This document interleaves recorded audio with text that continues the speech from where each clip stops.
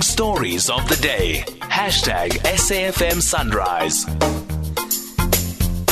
The former President Jacob Zuma yesterday denied leave to appeal an earlier ruling that his private prosecution of the prosecutor Billy Downer and the journalist Karyn Maughan was an abusive process. This means he can't continue with his private prosecution. Within this is the bigger issue of what Zuma's critics call his Stalingrad legal strategy. Zuma has claimed that Downer passed confidential medical information to Maughan. He has not proved that this is true.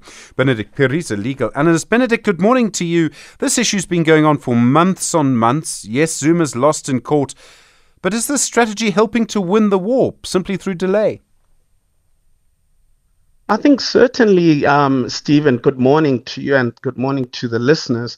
And I think certainly, the court did not miss the fact that this was a strategy. And in fact, the court did say that, it's very clear that Mr. Zuma had been utilizing his Stalingrad strategy. In fact, the court said Mr. Zuma did not even say or rather deny that he'd been utilizing the strategy, even though the allegation was put to him quite squarely in the papers. And the court found that, there couldn't be any other way that you could see what Mr. Zuma was doing other than seeing it as the Stalingrad strategy. So certainly a court has actually opined on that and called Mr. Zuma's conduct in the matter as part of his Stalingrad strategy. But he has the right still to go to another court, doesn't he? I mean, he can still do it.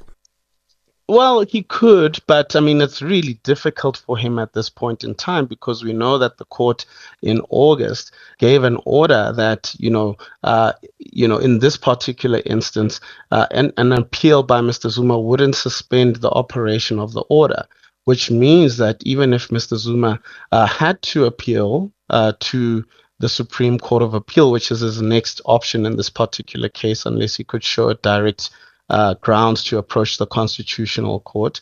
Unless he actually succeeds in that appeal, there's nothing stopping Mr. Billy Downer from continuing on the criminal case against Mr. Zuma. So nothing stops that in the sense that it can continue until the decision of the KwaZulu-Natal division is overturned by any appeal court, which I think will be very difficult.